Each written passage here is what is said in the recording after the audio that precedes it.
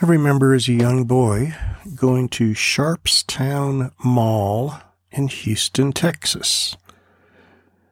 One thing that my mother loved to do was go to Walgreens in the mall. I don't really remember her ever buying anything at Walgreens. I'm sure she did. But what I do remember is that we would go in the small diner in Walgreens. She'd get a cup of coffee and do her crossword puzzles, or we'd get breakfast. But we always sat basically in the same spot. That spot opened up to the inside of the mall, so that as you sat at the tables, you could watch the people walk by in the mall. And that's back when malls were crowded. She would sit there and look at the people, and then she'd tell stories about them. She could just look at them and tell if they were a farmer, or tell if they were an executive. And she got a kick just out of watching people. And we do that. We look at people, and we analyze them, and whether we want to or not, we judge them. So when a person walks by, we might look at him and say, well, they must be successful. They're dressed very well. They have a nice car.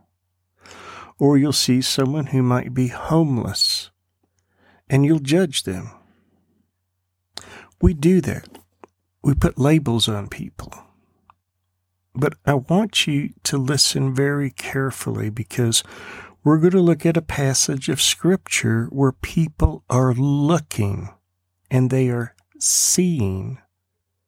And it actually says that. It actually uses the word look, see. So this is what I want you to do as we go through this Scripture.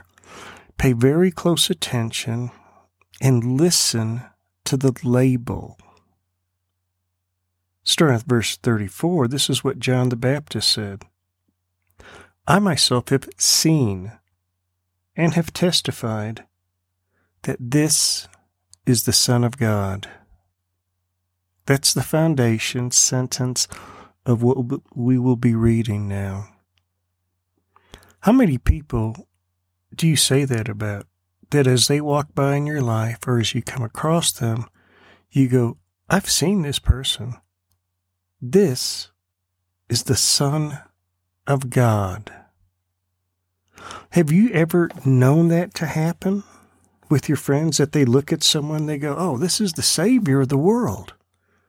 This is the Messiah. This is the Lamb of God. But yet when Jesus Christ appears in your life and you see him, that's the revelation. I myself have seen and have testified that this is the Son of God. Again, the next day, John was standing with two of his disciples, and he looked at Jesus as he walked and said, Behold, the Lamb of God. The two disciples heard him speak, and they followed Jesus. Jesus turned and saw them following and said to them, What do you seek? They said to him, Rabbi, which is translated, meaning teacher, where are you staying? And Jesus said to them, Come, and you will see. So they came and saw where he was staying. They stayed with him that day, for it was about the 10th hour. One of the two who heard John speak and followed him was Andrew, Simon Peter's brother. He found first his own brother, Simon, and said to him, We have found the Messiah, which translated means Christ. And he brought him to Jesus. Jesus looked at him and said, You are Simon, the son of John. You shall be called Cephas, which translated is Peter. The next day, Jesus purposed to go into Galilee, and he found Philip. And Jesus said to him, Follow me. Now Philip was from Bethsaida, of the city of Andrew and Peter. Philip found Nathanael and said to him, "We have found him of whom Moses in the law and also the prophets wrote, Jesus of Nazareth, the son of Joseph." Nathanael said to him, "Can any good thing come out of Nazareth?" And I love this statement. Philip said, "Come and see." Jesus saw Nathanael coming to him and said of him, "Behold, an Israelite indeed, in whom there is no deceit." Nathanael said to them, "How do you know me?" And Jesus answered and said to him, "Before Philip called you, when you were under the fig tree, I saw you." Nathanael answered him, "Rabbi, you are the Son of God. You are the King of Israel."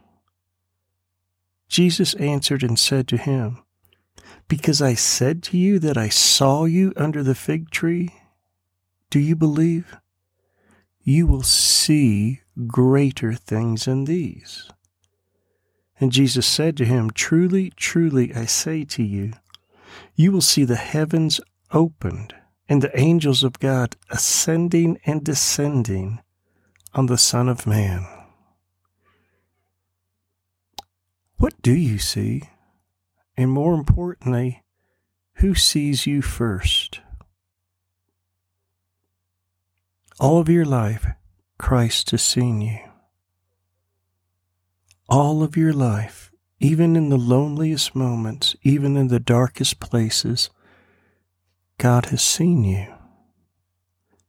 But there comes a point when you see God. There comes a point when you see the person of Jesus Christ. There are some people, and you know them, they said, "Oh, he's a good man. He was a good teacher." Well, I can tell you this right now. They haven't seen Christ.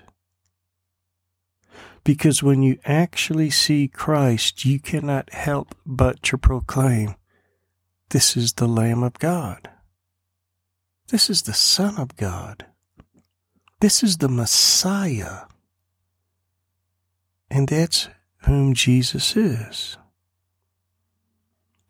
You can go out today, walk around, and see 100 people, and not one of them, when you see them, will incline you to say, "This is the Son of God."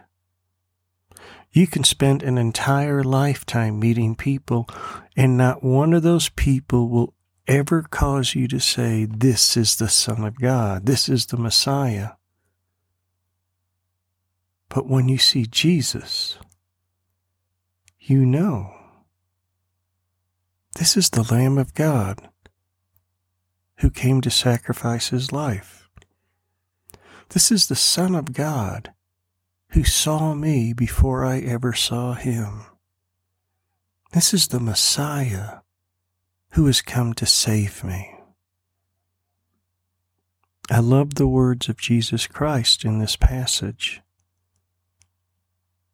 Come and see. Follow me. Father, thank you for opening the eyes of your child today and letting them see you. Letting them see you for who you are.